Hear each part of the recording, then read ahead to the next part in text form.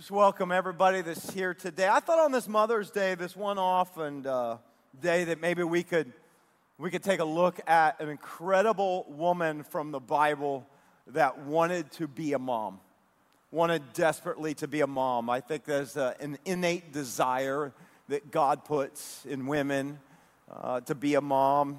And, the Bible's full of incredible stories of amazing moms. I think about Jesus, his mom, Mary. A lot of times we just associate her with Christmas, but Mary is an incredible figure in the Bible. And I love one of my favorite mom moments is when she actually pushes Jesus into ministry. I don't know if you know that, but in John chapter 2, but this is before Jesus has kind of started, and they're at a wedding, and they run out of wine at the wedding.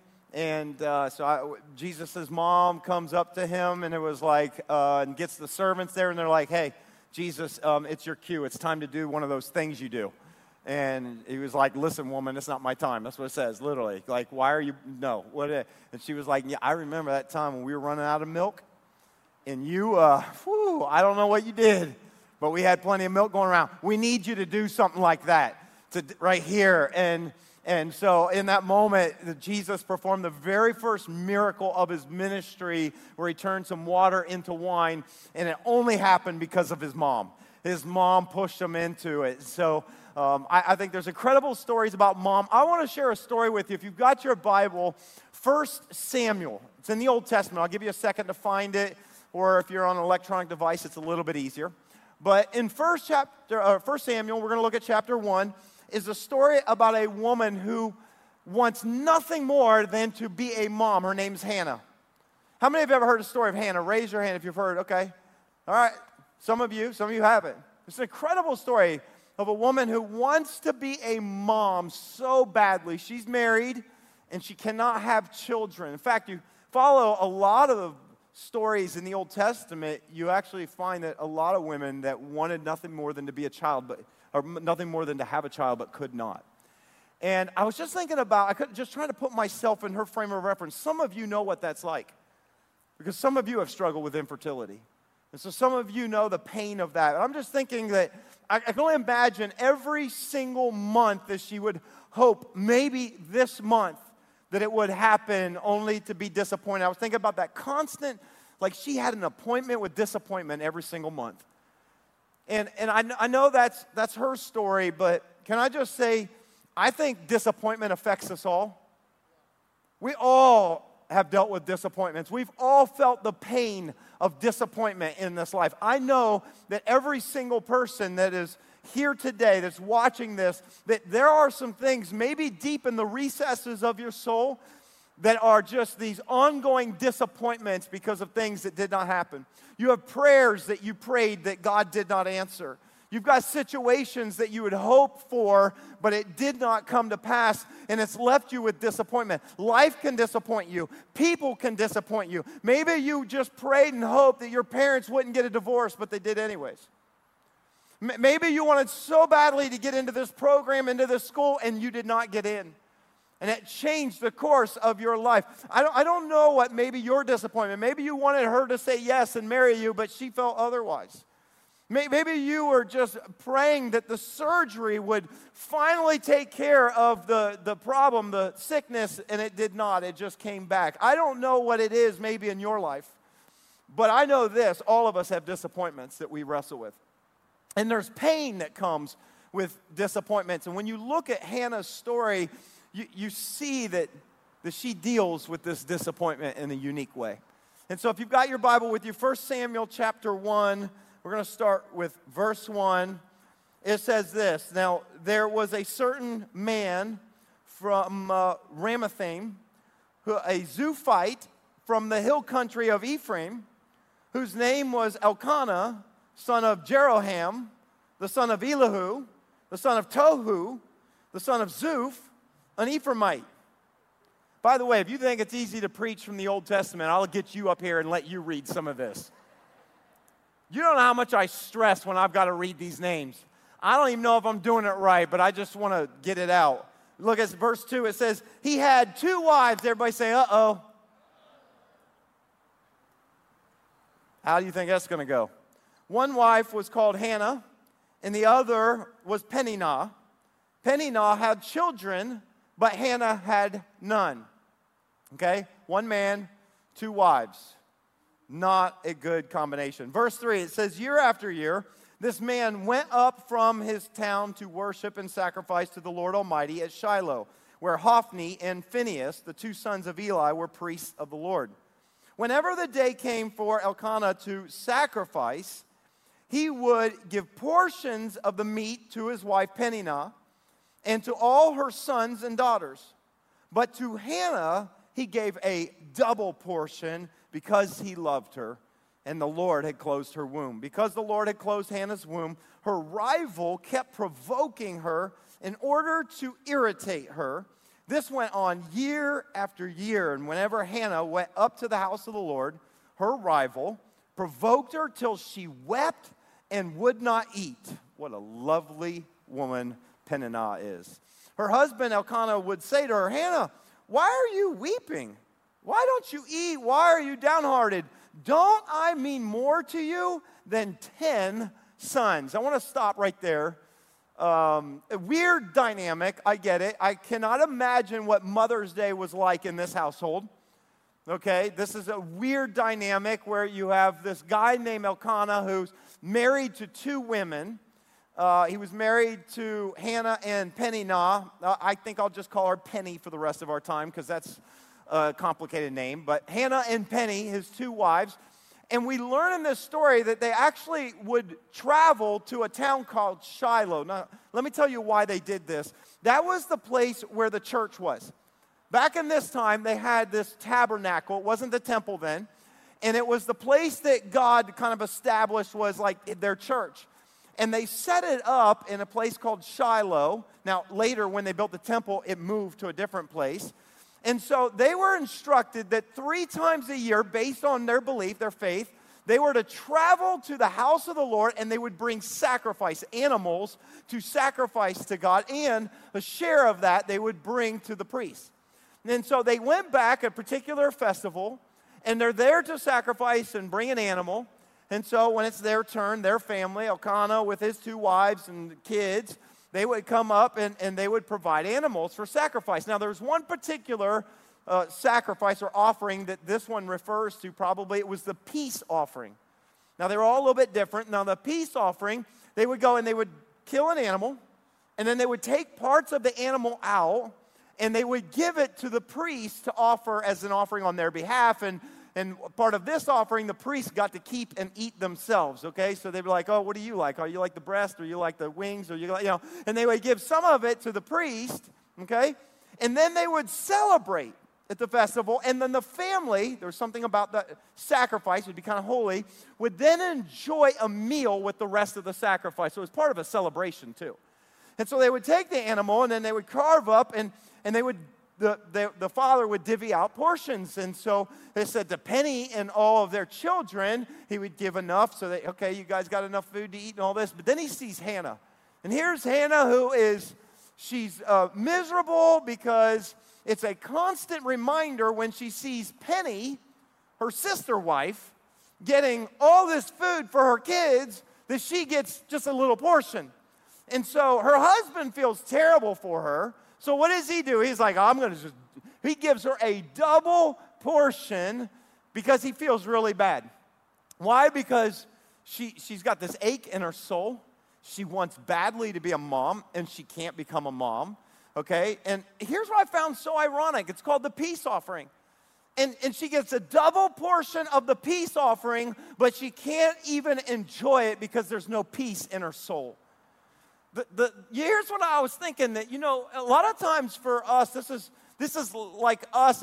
When there's something in our life that we don't have as a desire, there's things that maybe even are good that God puts in us that don't get met. Here's what I found. We often try to do the same thing Elkanah does. We try to satisfy heavenly desires with earthly things.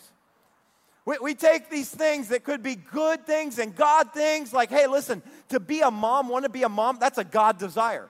I believe God puts that in women, okay? To want to be loved, that's a heavenly desire. God created you for love. to want to find meaning in this life. That is a heavenly desire. If you're just wondering, like, what's my life about? The reason you feel that way is because God designed you for something. That's why you feel that way. To have a desire for relationship, to have a desire to get married one day, to have a desire to have a family one day. Can I just tell you, that's a heavenly desire. That's something that God puts in you. But listen to me, whenever we try to satisfy heavenly desires with earthly things, it never works.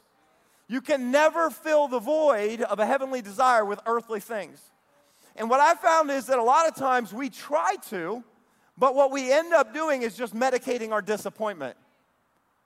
When our prayers aren't answered, when we don't have the relationship, when we don't have the desires, you know what we tend to do? Is we medicate it. What do? We try to fill it with earthly things. When you can't get the job or the career or your work situation isn't going the way you want it to go, what do? I'm depressed, I'm disappointed, so then I turn to alcohol. When the relationship isn't working, or when you don't have the relationship, the thing that you do desire, and you don't have it, you turn to food. I'm just going to eat because I'm just depressed and I'm disappointed. And when life kind of doesn't give you the things that you desire, when your marriage is not what you thought it would be, when your marriage is not satisfying that thing that you thought it should or would satisfy inside of you, that's when people turn to something else like adultery or pornography.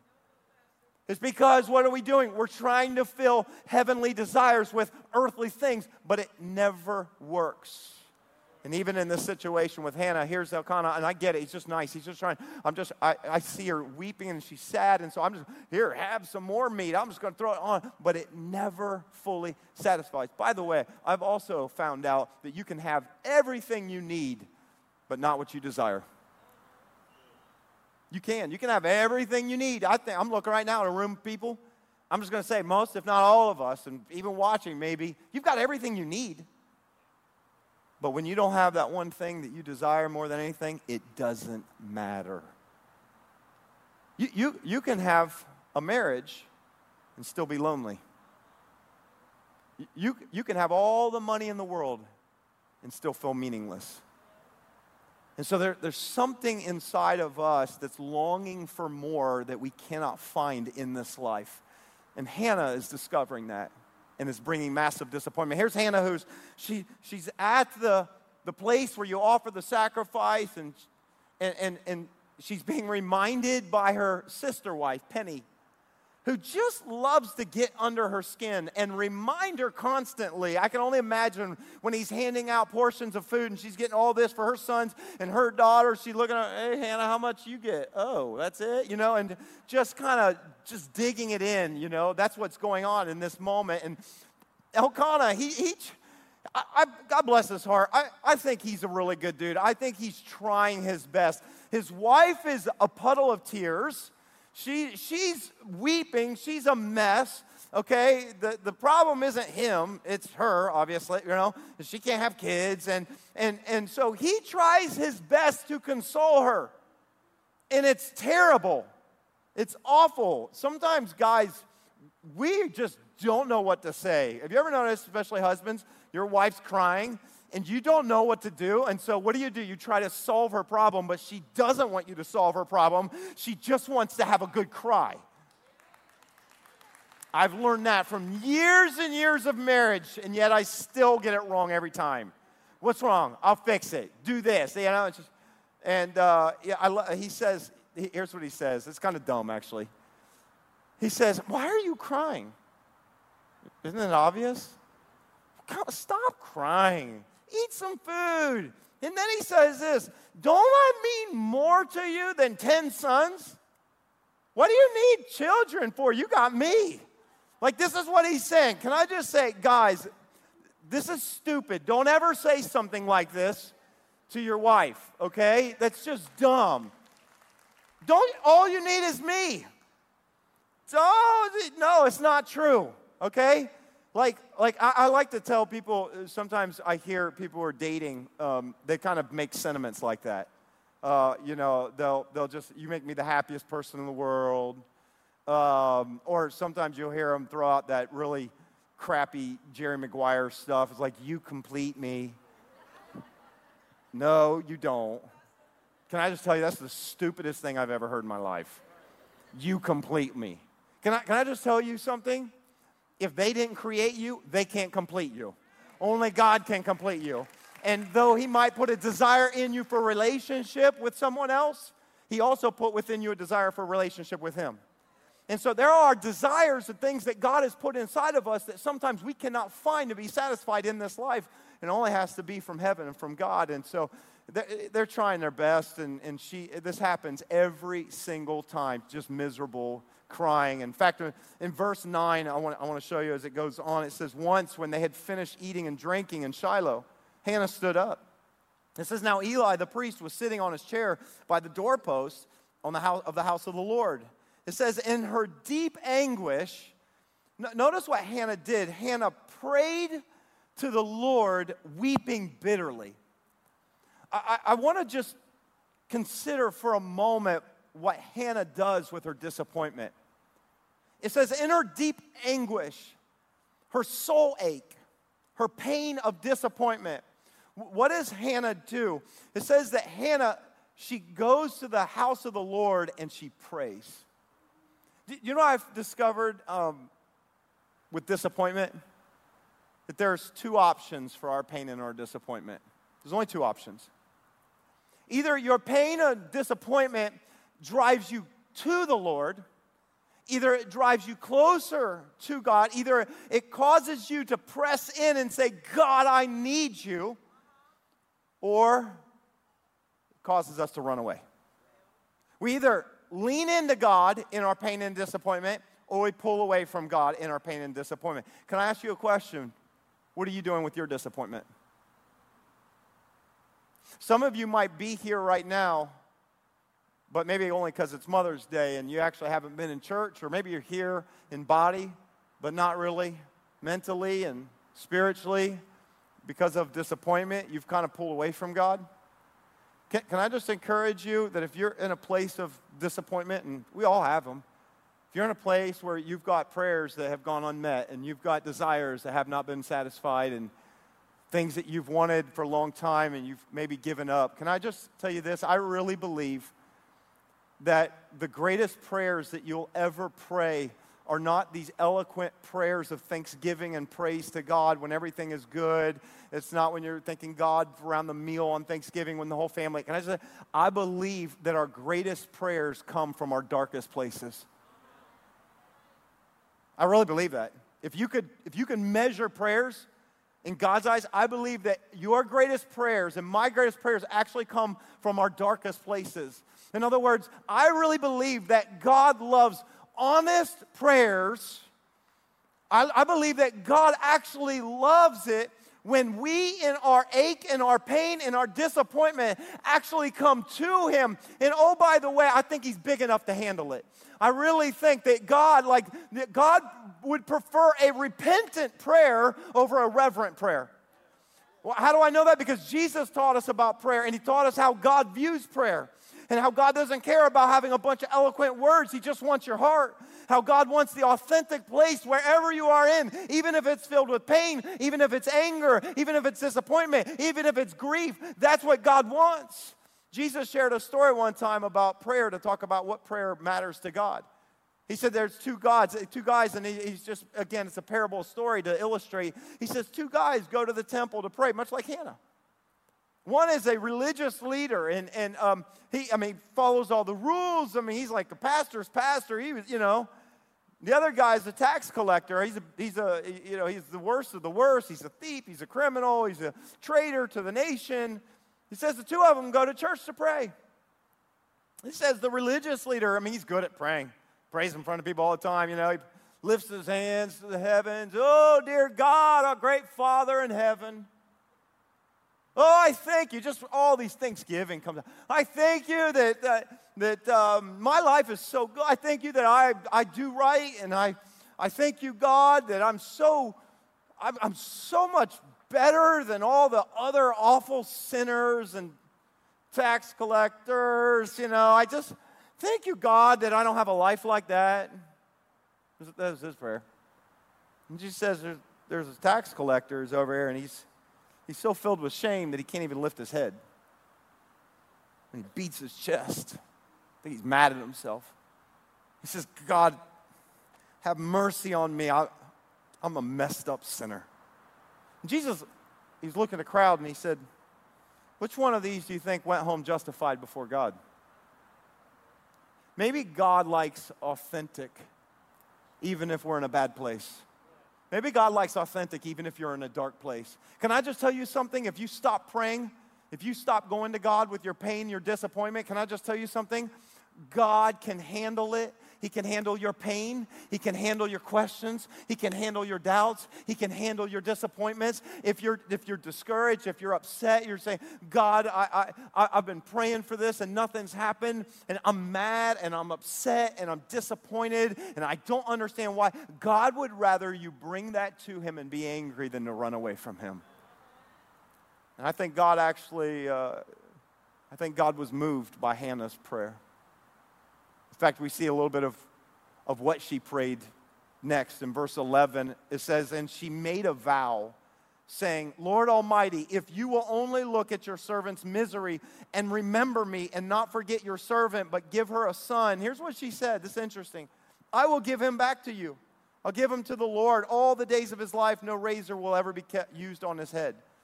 And as she kept on praying to the Lord, Eli, that was the priest, observed her mouth. Hannah was praying in her heart. Have you ever done that?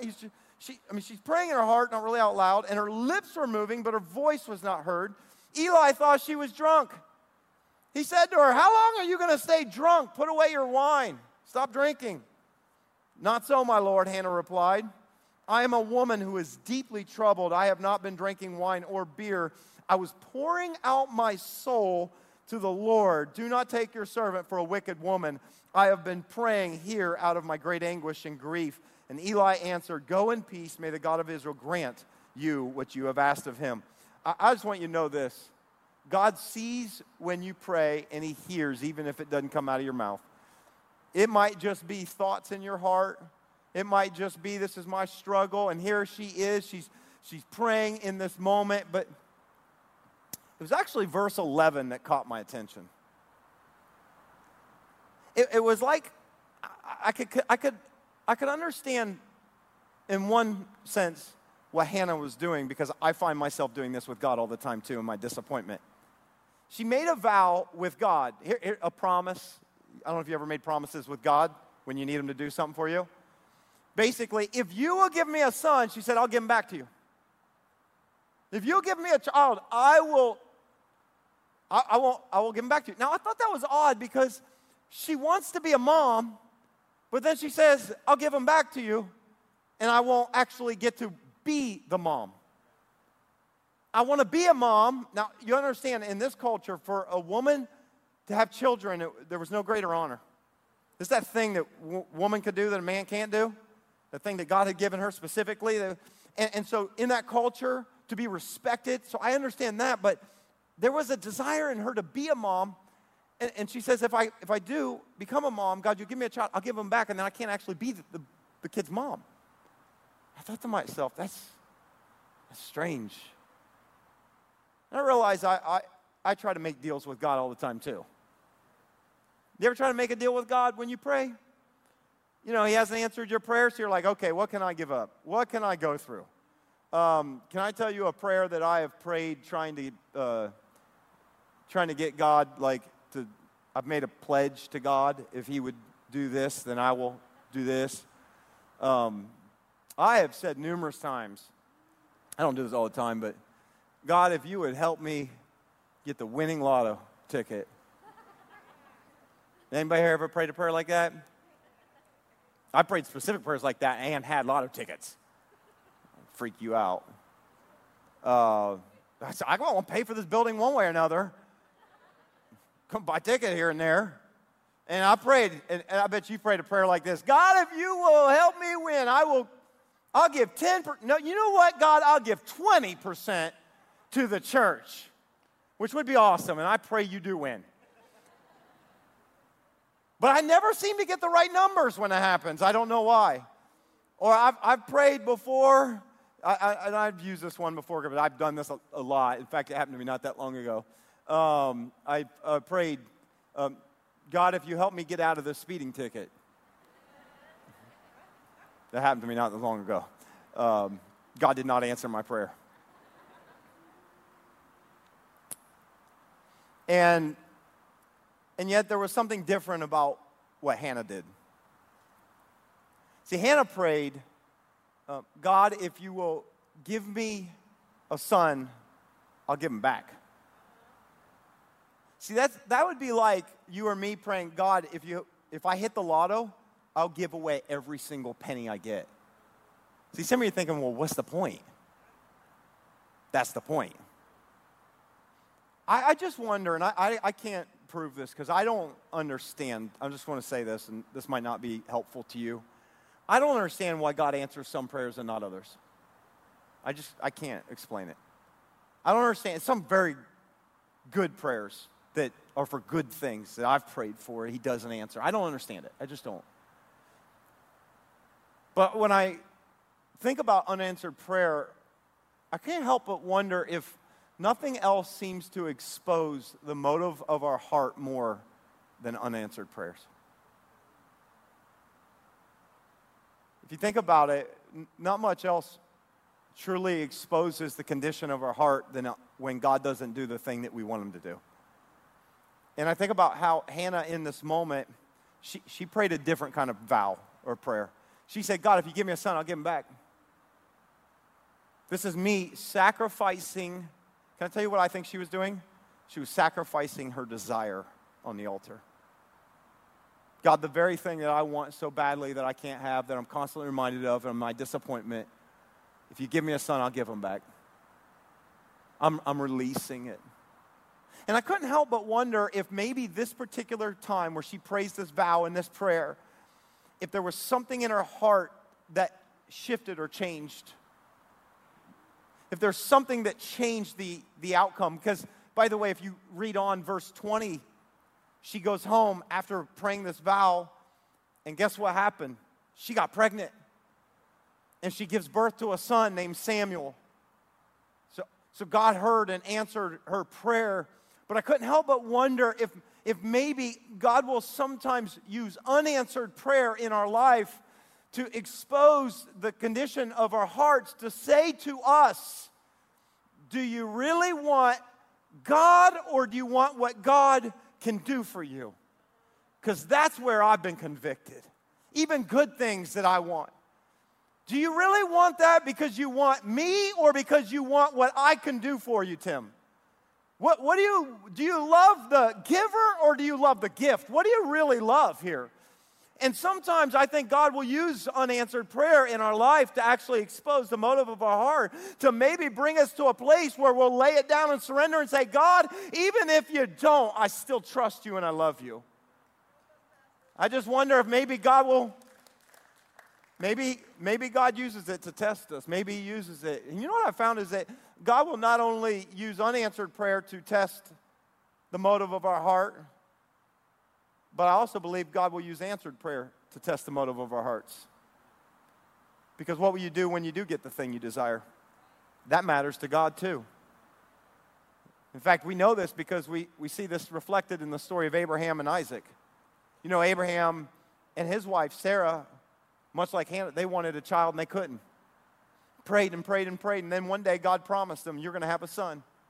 And then it took 25 years for that promise to come to pass. And they finally have a child named Isaac. Abraham's 100, Sarah's 90.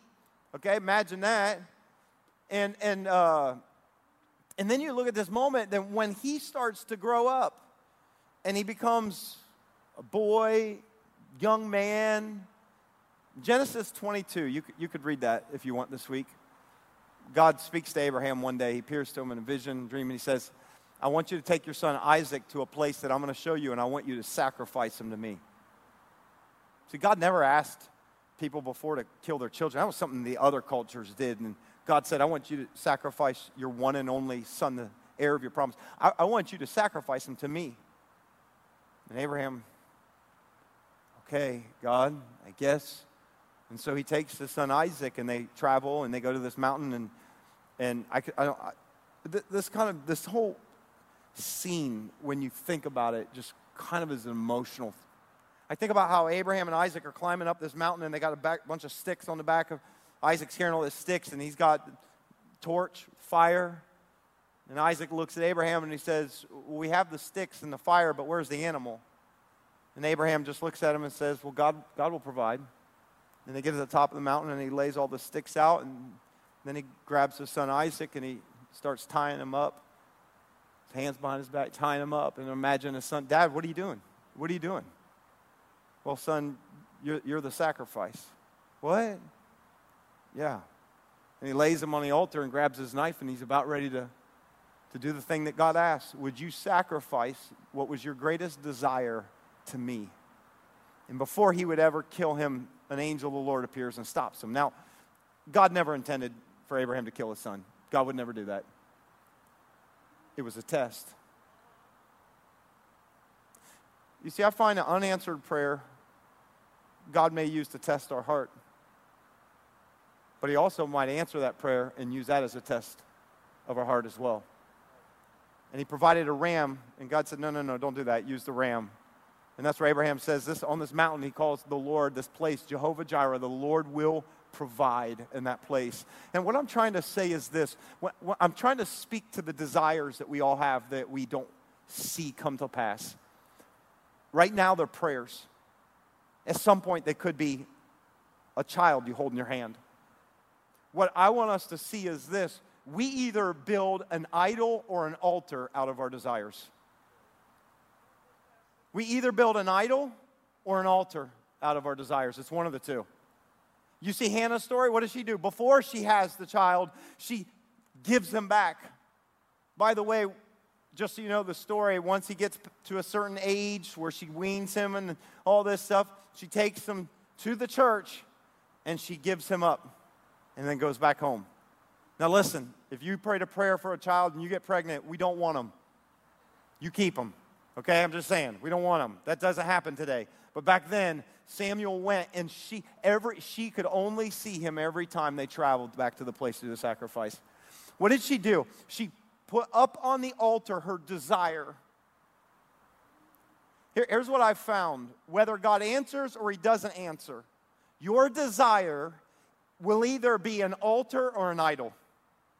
And most of the time when we think about idols, we think about money, stuff, status, popularity, relationships, things we have. Can I just tell you, your greatest idol might not be something you have, it might be something you want. It could be something I'm craving, I'm desiring, I'm praying for. God, will you do this? I can have an idol and make an idol out of anything, even a good thing. And I think something that God's been trying to teach me over this past year about some things in my life that I've been praying for, some things in ministry that I've been praying for, some things that I've been like, God, I need you. Where are you going to show up? There are some areas that God's been pressing into my life, and he's saying, will you offer that up to me? What do you mean, God? I mean, what if I never do that for you? Will you still love me and trust me just as much? And that's the moment when I realized the very thing that I want could be an idol in my life. Why am I saying all this? Because I really believe, and this is something God's teaching me, I'm walking through this.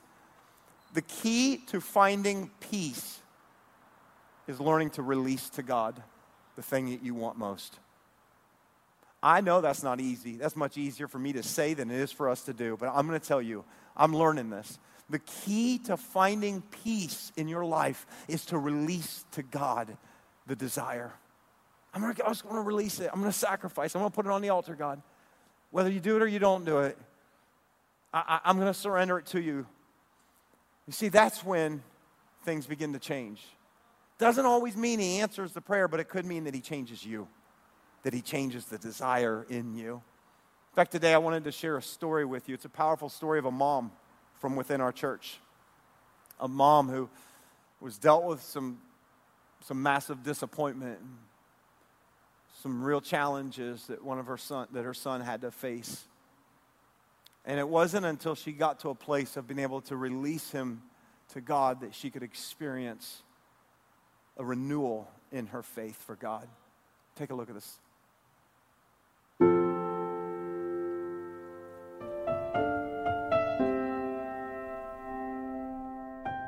My My other two children were, I think, a year old and 4 years old when we got pregnant for Aiden. And at 15 weeks in the pregnancy, we decided to go to an ultrasound to find out the gender. It was there that we found out that something was wrong, and they found multiple severe birth defects with him, mainly with his heart and spina bifida. They prepared us that he may not make it to birth and survive. If he does, he probably would only live a few days.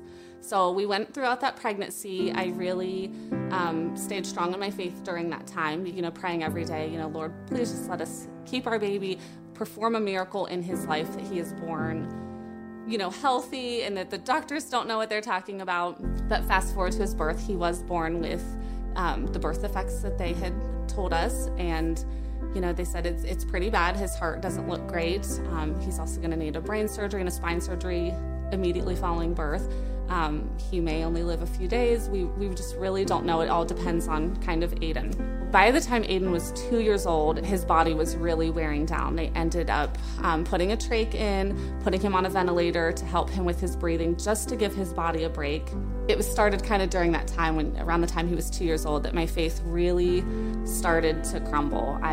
Watching my child suffer for the past 2 years, they couldn't tell us what his future looked like. We just kept getting hit with bad news after bad news. Like, this is worst case we've ever seen. And after a while, you're tired of hearing that. Like, this can't be the worst thing you've ever seen or heard. And I'm starting to kind of find myself getting angry with God. Why our family? Why us? Why my child? Why is my child having to suffer? And you aren't healing him, or it's just getting worse. So during that time was a pretty hard time with my faith. So around 4 years old, he had an emergency brain surgery. Went in, we thought everything was good. They sent us home a few days later. And on the way home, I noticed something's not right. I told my husband, I was in the back with Aiden and he was driving, and I'm like, I think we need to get back to the hospital. Once we got back to the hospital, they did scans, and immediately the neurosurgeon comes in and says, it's really bad. He has a severe brain hemorrhage. I don't even have time to get him to the OR. We need to get to the ICU and start surgery. And the neurosurgeon looks at me at that point and says, we don't have time to wait. I need to start the operation now. And at that point, they had gotten, I think, one IV in Aiden. They were pushing some pain meds, starting the sedation meds, but he's a fighter and he was fighting sedation. So they gave him a paralytic to paralyze him. And the surgeon says, I've got to go. So Aiden is still awake, and he starts the cut because they basically needed to get a drain tube into his brain as quickly as possible and start draining the blood off of his brain. I don't know the time frame because it's just so out of body, but I would say maybe 10 minutes in, a tear starts rolling down Aiden's cheek because he's paralyzed. They still can't get him fully sedated. And it was at that point I was like, my son is suffering a great suffering. So I first told Aiden, I said, Aiden, Mommy loves you so, so much, and Mommy and Daddy fully support you. Just go run to Jesus right now.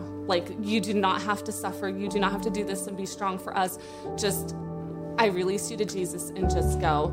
And he was still hanging on. I'm watching his numbers and I'm like, okay, he's, still hanging on with this, but this little tear down his cheek. And at that point I got really angry at Jesus. I'm like, if you don't come get him right now, you need to just take him. My son cannot suffer anymore like this. And I thought at that point, all faith was gone, I'm like, there is no God. There is no possible God that would allow this. Fast forward to the next morning. I had woken up at 8 a.m. and because there was some hustle and bustle in the room, and Aiden was waking up, and I look over and he gives me the biggest smile. He's got this drain tube coming out of his head, draining blood from went through the most horrific experience a human being can go through. And he is smiling, laughing, playing. And I just hit my knees and was like, okay, Jesus, you are here. I feel you. And it was at that moment, my entire faith, I knew, okay, Jesus was there. He felt like he wasn't, but he was clearly holding Aiden, that Aiden stayed strong enough and stable enough to endure that. And the next day be smiling. And it just transformed my faith of I feel like I gave him back to God. God, I was in such a desperate place as a mother to say, I love him, but I love him so much. I'm willing to suffer the rest of my life without him so that he can have peace. And God said, he's not done. Here he is. So every day, it's not guaranteed with Aiden. We don't know from, even at this point, he's almost 10 years old. It's pretty much every day we have some sort of emergency in our home. And we know tomorrow's never guaranteed for any of us, but for a family like ours, it's in your face more. So with that, I go to bed every night praying, asking God, can I have one more day? But I also wake up every morning thanking him. We made it through another night. It gives us a deeper faith and perspective of how precious life is, how faithful God is, even in the little miracles. Some people are shocked when I say our life is a miracle with Aiden, but he didn't let him walk. He doesn't talk. The things people think, and I'm like, no, it's those little miracles along the way of we had another day, and guess what? He was pain-free today. That is a miracle to us. That is a gift. Our joy and our hope in the Lord has just been everything. We have a different perspective now of Jesus is not, Jesus is right here with you. The Lord is not done writing your story, Aiden.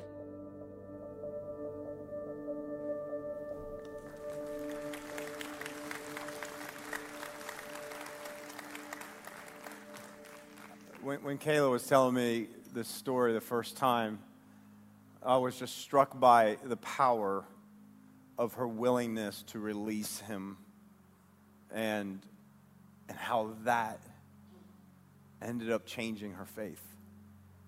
The thing that she wanted him to surrender to God was the thing that opened the door for her faith and her trust in God. And I just wonder, I don't know, and I'm not trying to say that, hey, the moment you surrender your greatest desires to God, he's going to grant them. But I can't help but wonder if maybe there's something in that process that God's waiting for us to surrender our desires to him. To say, I'm not going to make this an idol. This is not more important to me than you. But God, I place this on the altar. And I just want us to understand that, your greatest form of worship is not a worship that comes from gratitude of all that you have. It's not a praise that comes because God has been so good to you. But the greatest form of worship you have is when it comes from a place where you're in deep anguish and your soul is hurting and you've got disappointment. That's the greatest form of worship to God. There's nothing that compares to it. That's special to God. And so maybe he wants us to lean into him in our pain and disappointment. And I also believe that when we do, and maybe we get to the point where we surrender to God and release to God the thing that we want so badly, it could be that actually then opens the door for us to be in position for God to say, now I can give it to you. Now I can bless you because I know the place of your heart. And I know it won't be an idol in your life. I think it's that way when it comes to money. In money in our life, God calls us to give him the first fruits, to give him the first 10%. Well, what if I don't have enough? God says, I know, but if you will give me the first, now it'll open up for me to bless you with the rest. The same is true with our time, with our Sabbath. We talked about that a couple weeks ago, that when we honor God with the first of our time and our worship to God, saying, I don't have enough time, God says, but now I can give you the thing that you really want. Now I can meet your deeper desires. I want to have an opportunity for ministry for a moment. Would you all just stand to your feet? This verse that came to my mind that in Psalm 37, verse 4, it says, if we take delight in the Lord, and he will give you the desires of your heart. What does that mean? I wonder if, in my mind, that's Hannah saying, I give you my desire. If you gave me a son, I'd just give him right back to you. If you take delight in other words, maybe he wants us to become more in love with him than what he could actually do for us.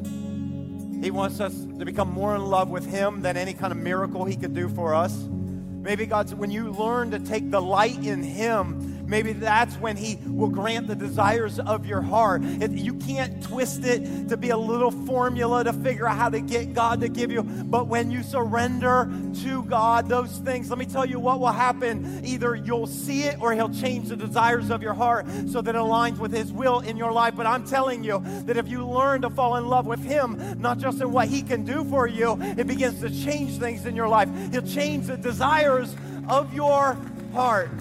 And so I want us to pray. I want us to ask if you bow your heads just for a moment, just a moment of prayer. Just here's what I felt like God told me to do. I felt like God told me that we're gonna make this moment into an altar. I don't know what your disappointments are. I don't know the desires that you've had, that you prayed for years that have not come to pass. I don't know what it is, but God does.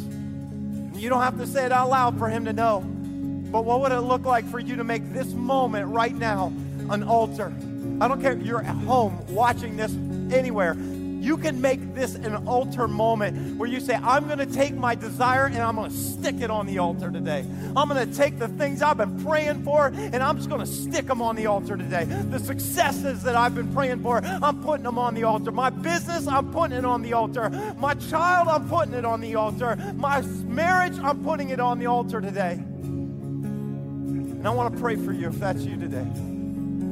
I think all of us have disappointments to do. Here's what I want to ask you to do is we're going to pray. I'm going to pray for you. But I want you as just a sign of maybe that thing that you want to surrender to God. Maybe you take your hands and you just turn them like this up to heaven, just like you're holding it.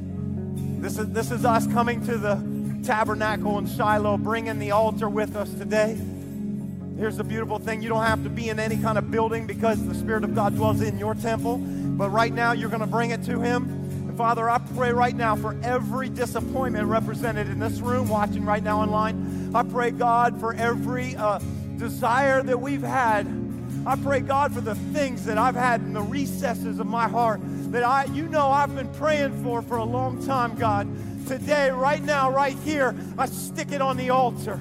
Right now, just tell God that in that moment, right now, this you and God, I surrender it to you. Oh God, all the dreams, the wishes, the things I've had, I lay it on the altar. And I want to say today, God, that I love you and I worship you even if you never do this for me. Because God, I want to be in love with you, not anything you can do for me. And so today I surrender it. Thanks so much for tuning into this message. I hope that it encouraged you and inspired your faith. If God is doing something in your life, would you take a moment and let us know? We want to connect with you and we want to be able to pray for you. All you have to do is shoot us an email to hello@thex.church, or you can always send us a DM on one of our social media platforms.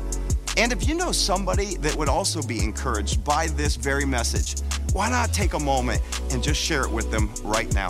And as always, I want to say thank you to every single person who so generously financially supports this ministry so we can continue to get messages like these out to people all over the world. We believe God is building something special and you're a significant part of it. Until next time, have a great day.